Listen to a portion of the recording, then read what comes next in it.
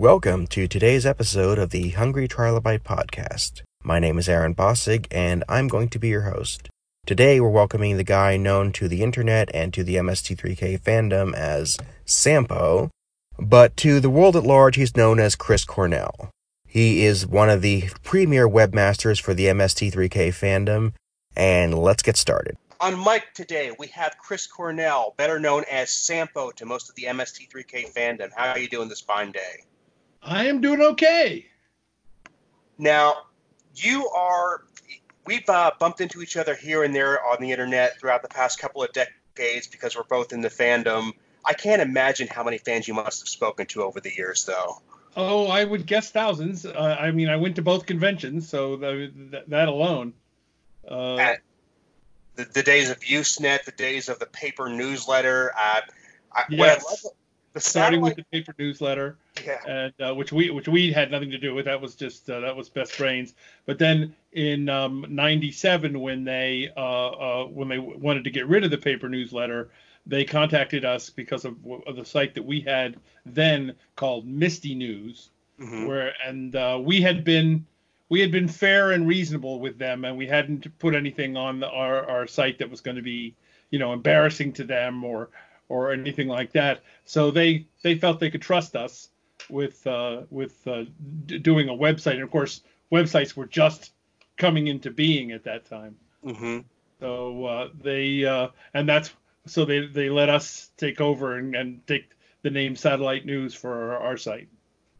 That is very generous. I mean, compared to how some IPs keep a tight grip on all their information, that they would just say, hey, we don't have time or money to do this, why don't you guys just run it? That just shows what kind of a group the MST3K crew really is. Yeah, and it's funny you should say that. This is a interesting story. They when Sci-Fi Channel canceled the series, mm-hmm. and then of course they took all of their stuff that they had done on their website for the Mystery Science Theater section of mm-hmm. their website. They took all of that off the site, mm-hmm. And we asked if we could have it, mm-hmm. And we'd pay for it, mm-hmm. They said, "Oh, no charge, just take it." Nice. Well, to me, a very short-sighted decision, but I was happy they did it. I would be as well. I mean, Sci-Fi Channel, we all have our opinion on how they handled that, but the day they announced that the show was going away, and the day that it was clear that MST3K didn't have a long-term home there, I went to their website and saved every single page as an MHT file onto a CDR, which was very, very new at the time. Right. So that was like I made a huge backup of the entire Sci-Fi Channel site because what if nobody else does this? What if I'm the only person to think of this? Well, we got, you can see, and the other thing we did, of course, was pay the cast members to write up season 7 in the form of the episode guide.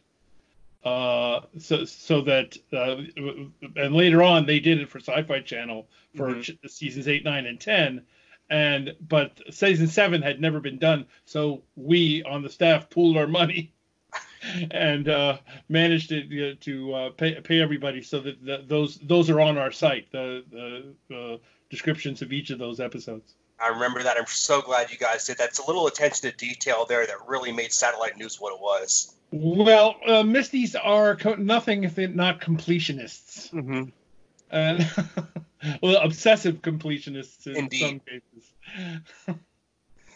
I've actually gone ahead and said that your site, because if you, on the audio portion of this podcast, we have a geek resources section, and I've recommended your site simply because it is the best MST3K site out there, even, I would say, above and beyond the actual one. Well, we... Not to compete, but... Not at all.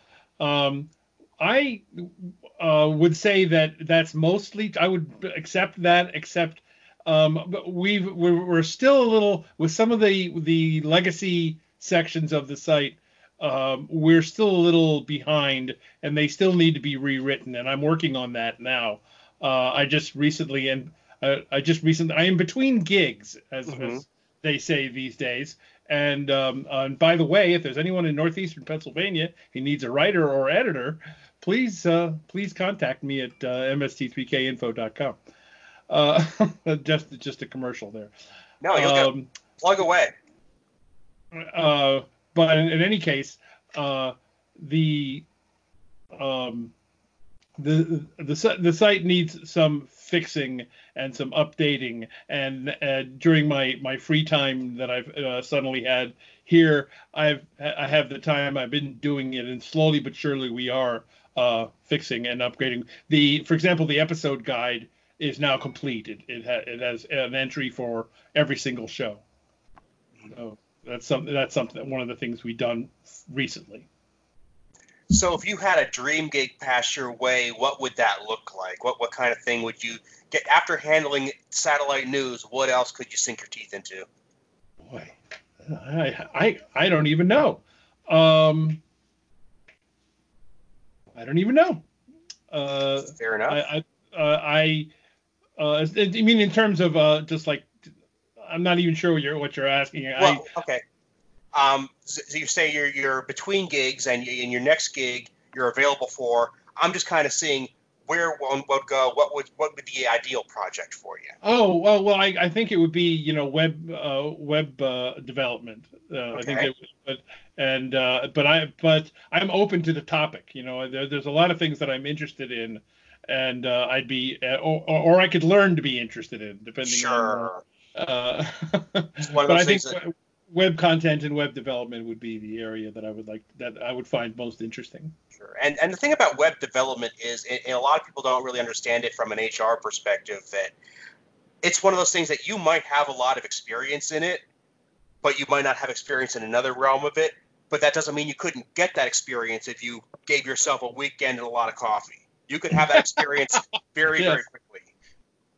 Yeah, I suppose that's true. A weekend and a lot of coffee is something not like I haven't done that before. Right, exactly. I mean, the satellite news was a labor of love for you guys, and it shows a lot of love.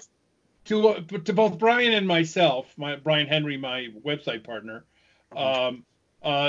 we both felt it was just the best thing on TV. And that even a kind of dull episode was better than just about anything else on TV.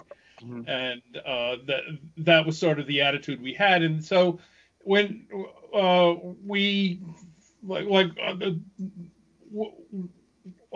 started the first website, Misty News, back in, I'm going to say 94, 95, it was an AOL website. Mm-hmm.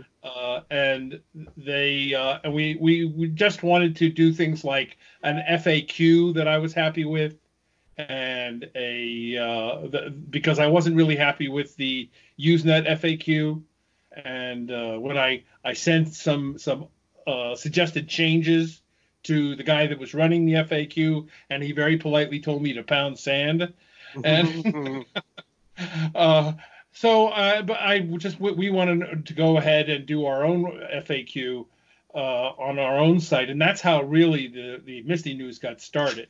And because we just really wanted to make sure. One of the things we had discovered is that, and I guess it's true of a lot of shows now, but we were amazed at how often people were just making stuff up about the show. I even remember. I bet most people don't.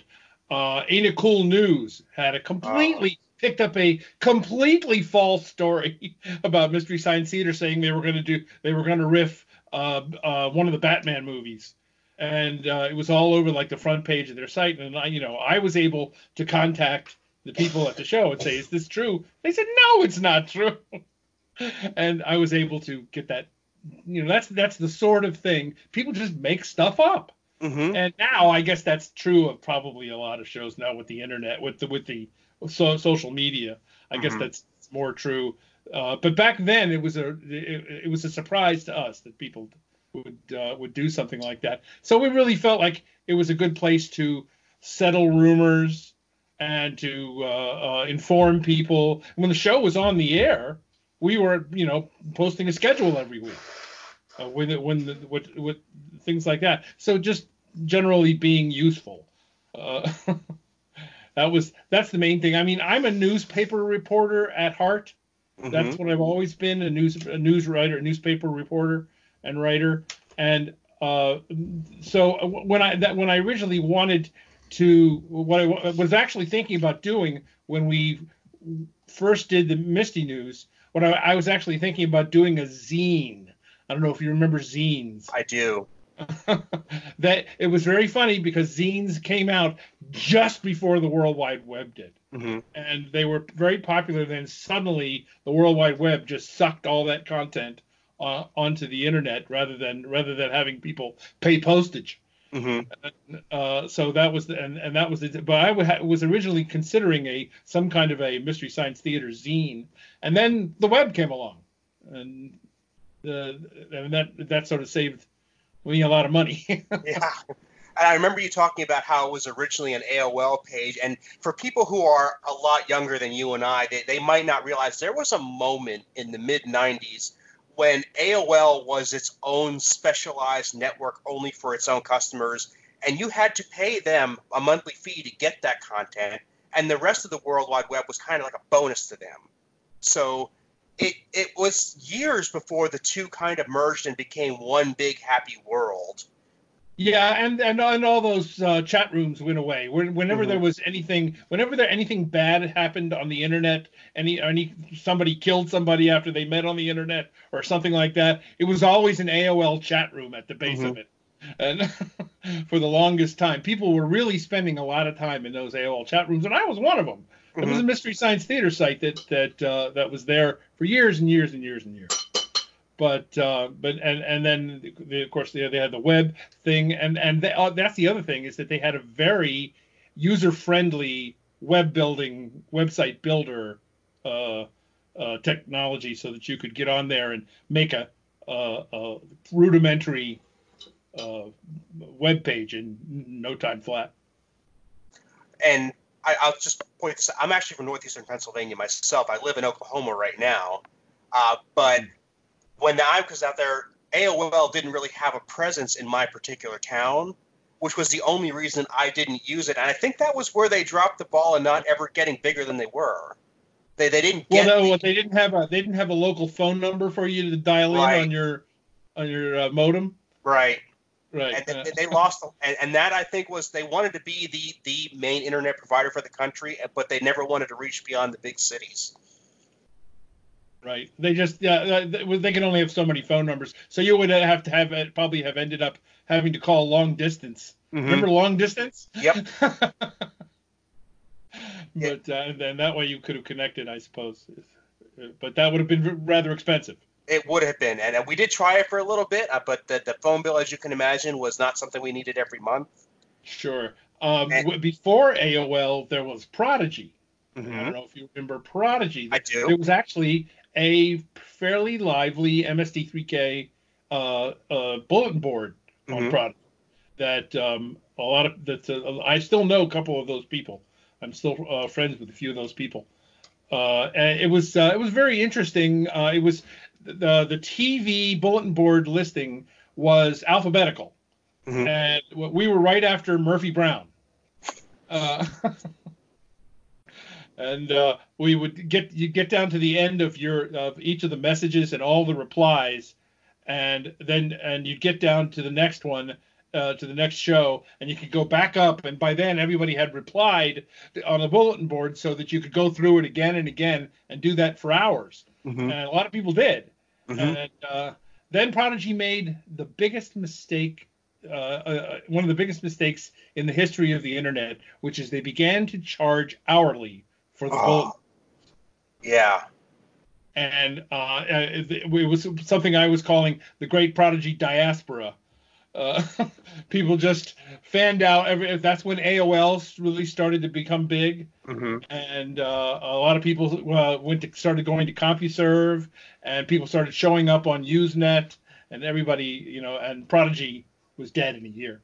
And that's what we don't really see these days in the social media and mobile apps, is that when you were just using text and just swapping ideas back and forth, content grew very, very rapidly, and it was a lot more structured than it was now. You could have actual discussions that could be books within weeks because people would just sit there and use their actual thoughts, which is kind of an art we've gotten away from.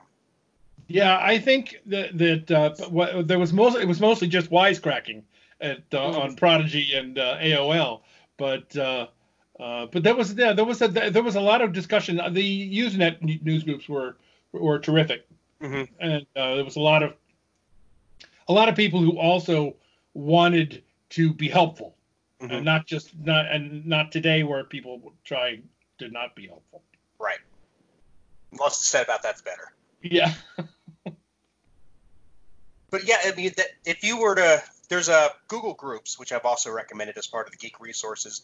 You can go back and check out those old archives of Usenet discussions, and you'll see people writing long-form conversations, spell-checked, proper punctuation.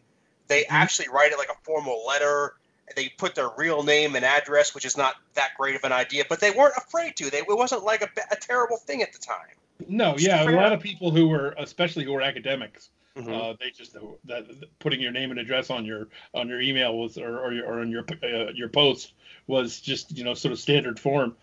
But yeah, they it was an interesting that people were really anxious to be part of a community, and that's why the big Joel versus Mike flame war of late '93 sort of hurt things a lot because it was a really tight community until that time. And I brought that up on occasion in other MST3K groups since then, when people will say, who's your favorite, Joel or Mike? And I'll always start out by saying, my answer is Brian's answer is actually, I think he originally thought of this one. He always says yes, and that's my answer as well. There was a time that question was not asked in polite conversation. You were asking for trouble. Yeah. Oh, and on AOL it was actually banned. Really? Yeah. You were actually. It was actually your post would be removed, and you'd be like warned by the authorities. Yeah, it was that serious. Yeah. When do you think that kind of died off? When did it become okay to talk about it? I think it happened mostly when Mike, when the show went through kind of a dark period in the first half of season 8, and when the second half of season 8 began to really they had a couple of just classics, and I think people began to come around. What we were left with is a few sort of dead enders, but for the most part.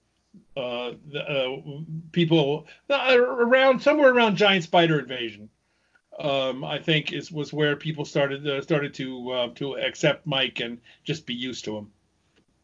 I agree to that. And when people always come to me and say, this is my opinion because Joel was better, I say, well, you're welcome to your opinion. I don't mind that. But you have to realize Mike was writing Joel's lines, so it's not as cut and dried as you're making it out to be. Yeah, and some people knew that, and some people didn't, and but there was a pretty rough period where people were really. It seems silly now when you think about it. It seems ridiculous, but people were pretty serious about it at the time, and it just shows you what a devoted base the fan base the show had. Not a very huge fan base, but very loyal and very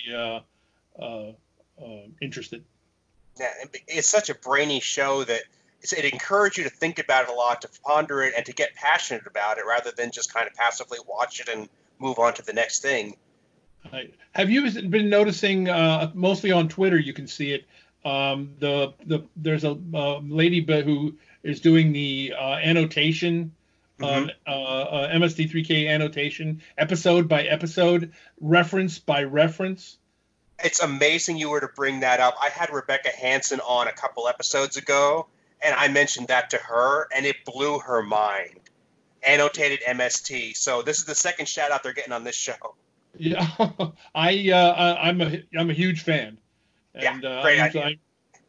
and I read them a lot, and occasionally I get a chance to correct something, but not often. Yeah, it's the MST3K, and I brought this up on the previous episode. It is the most rewatchable show because there are so many things that you might not get now, but you might get a year from now when you read the right book, hear the right song, play the right game.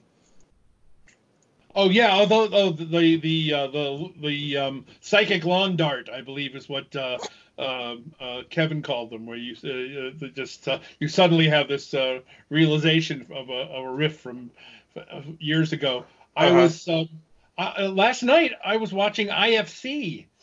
They're showing episodes at like 1:00 in the morning. Good for them. An actual cable channel with commercials, and it just comes on at 1:00 in the morning. It just came on, and I'm watching. It was Bride of the Monster, and and it was, they would go to the commercial break, and there would be commercials. It was yeah, I have just like '94. Yeah, staying up watching Comedy Central till 2 in the morning because I was 12 years old and really had weird discipline, but that's just different. Yeah, good old times. I don't want there to ever not be MST3K on the air. Oh yeah, I mean, and there, it wasn't for so long. For about 8 or 9 years, it wasn't, and now it's on about 5 different places, and if you got streaming, there's like 3 or 4 more. And I was stunned that IFC, that's the closest thing. There's some speculation on our site among some commenters that this may be a trial run to actually bringing it back in prime time, which would be amazing. Obviously, I would love that. I'm choosing not to jinx anything. Yeah, so, seriously. Yeah, but obviously, it going away again, never coming back is not what I want, and I have a couple of theories as to how it could come back. But I'm sure Joel has something in his pocket. I'm sure he's working on it, and I have every expectation that he'll figure it out. In the meantime, it's on.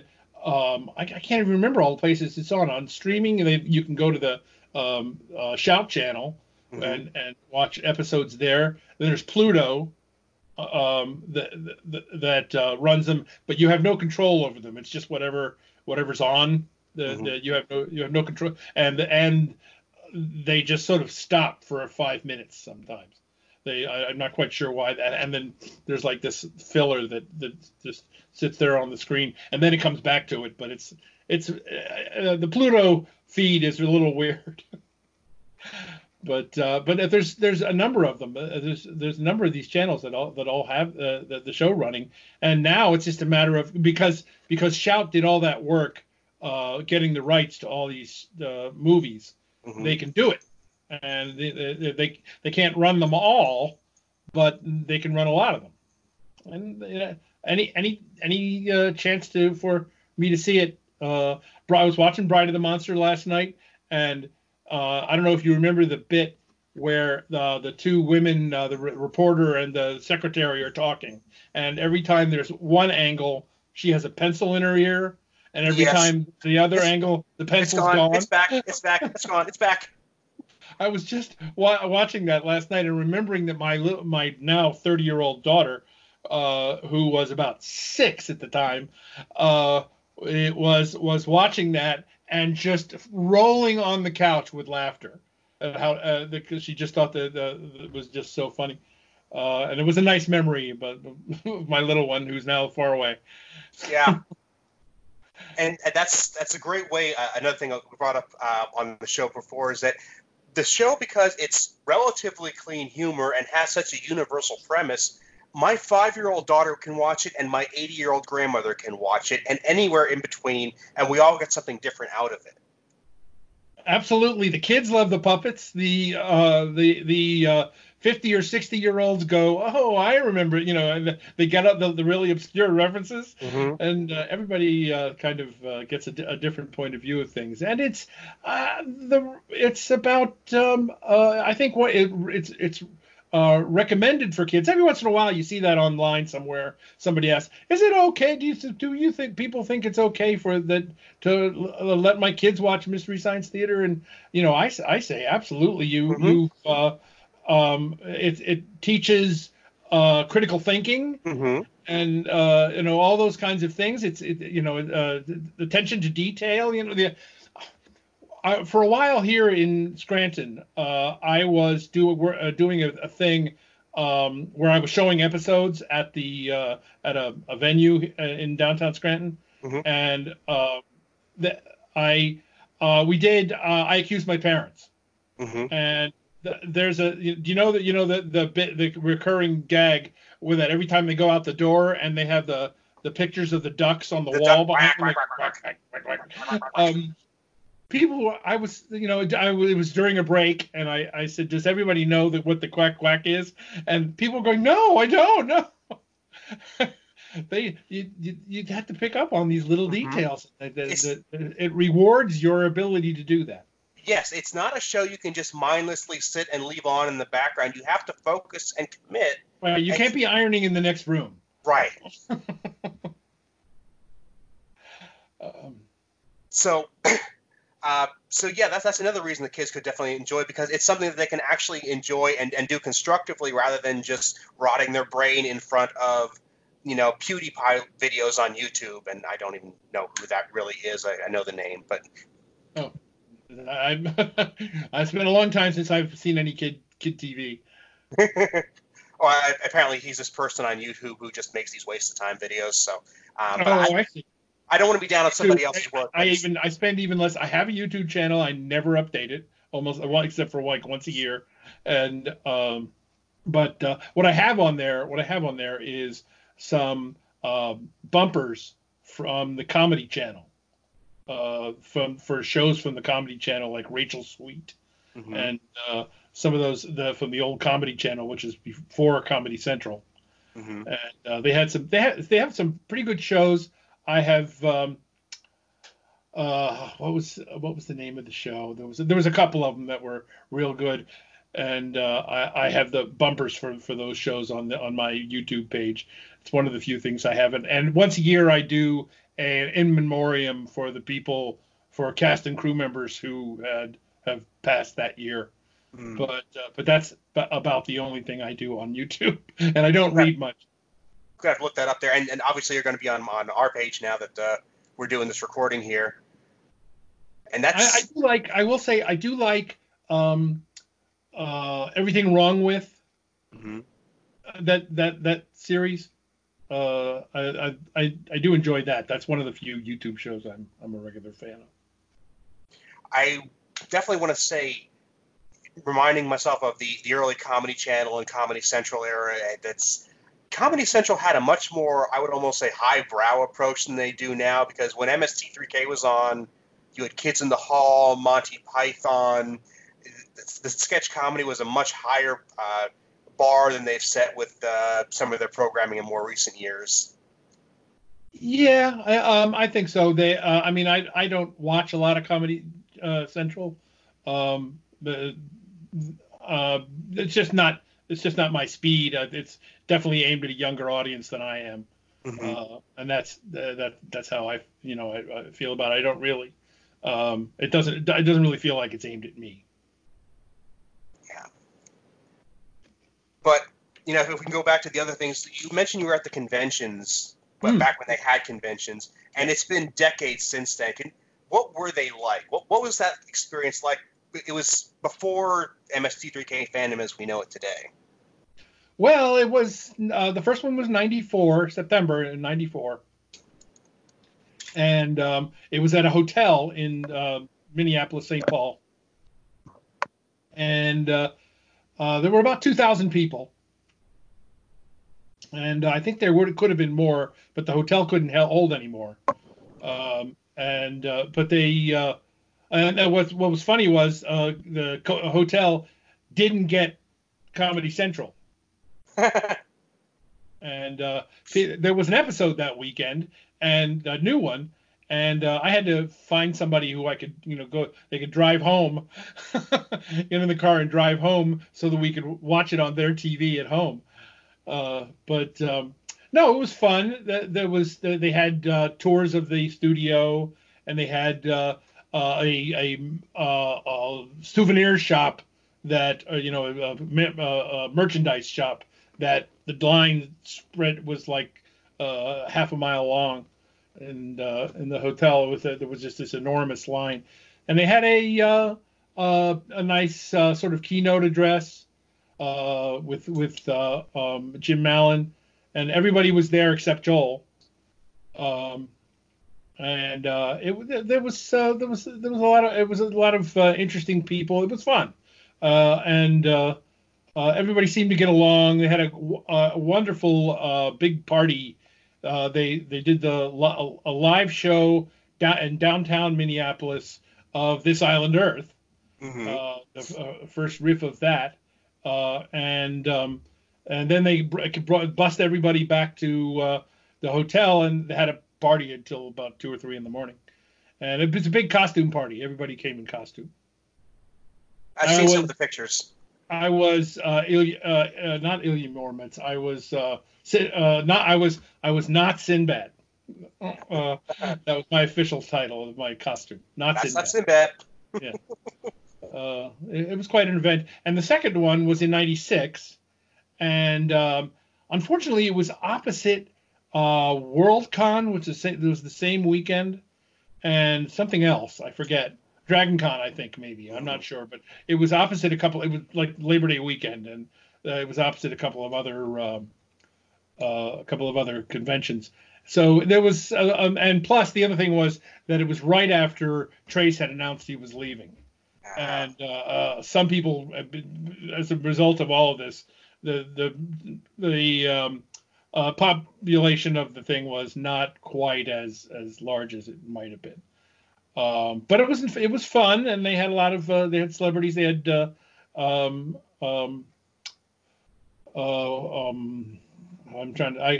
had a bunch of people there. It was lots of fun, and again they had tours of the convention and things like that, and celebrities of various types.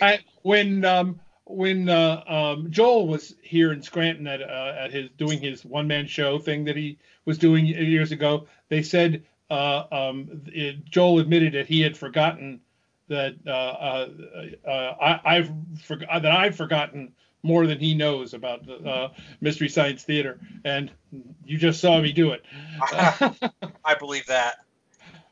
Now I have to ask this, just because my personal curiosity. When you have Joel in Scranton, do you get him some Snaps Pizza? I didn't. He was up to. He was responsible for his own pizza. Ah, okay. But, well, fair enough. I'm hungry for it now. That's why I have it on the brain. Kim Cattrall was who I was trying to think of.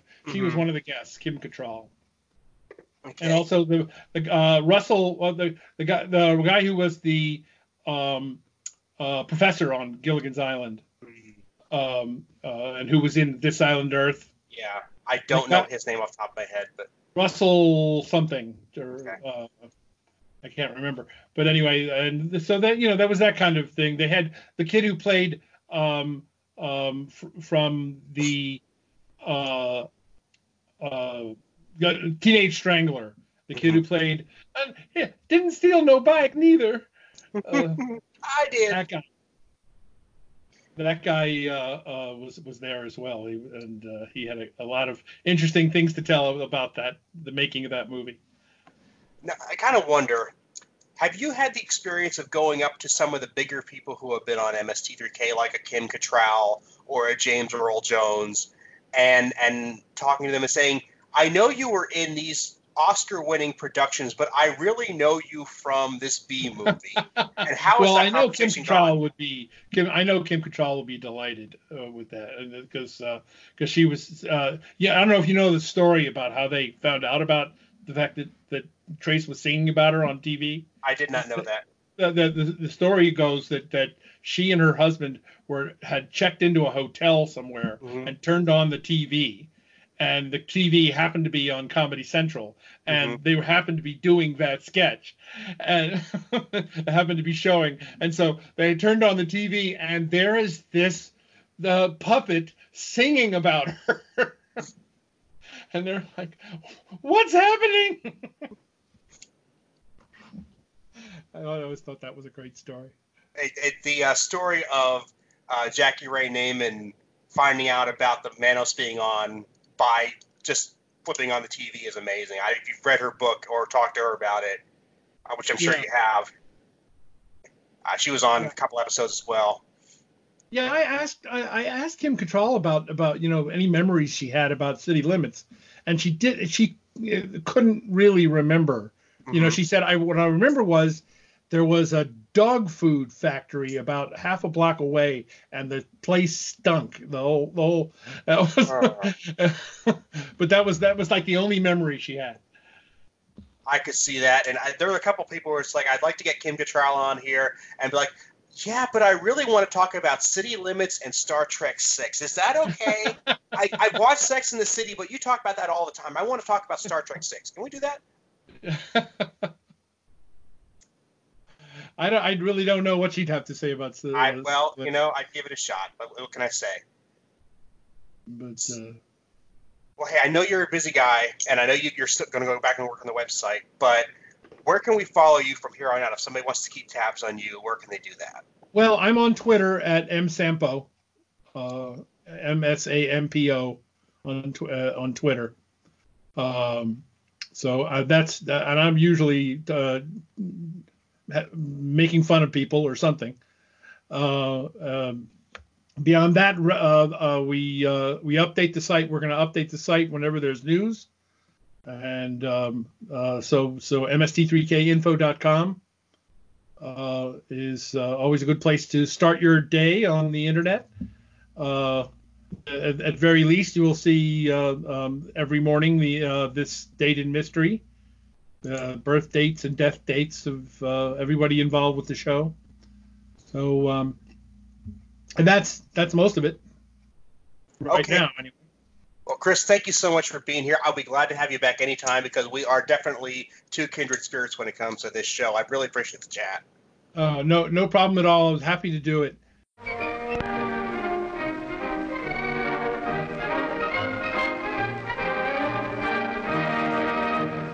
I would like to thank Chris for being my guest today, and I would like to thank you for listening.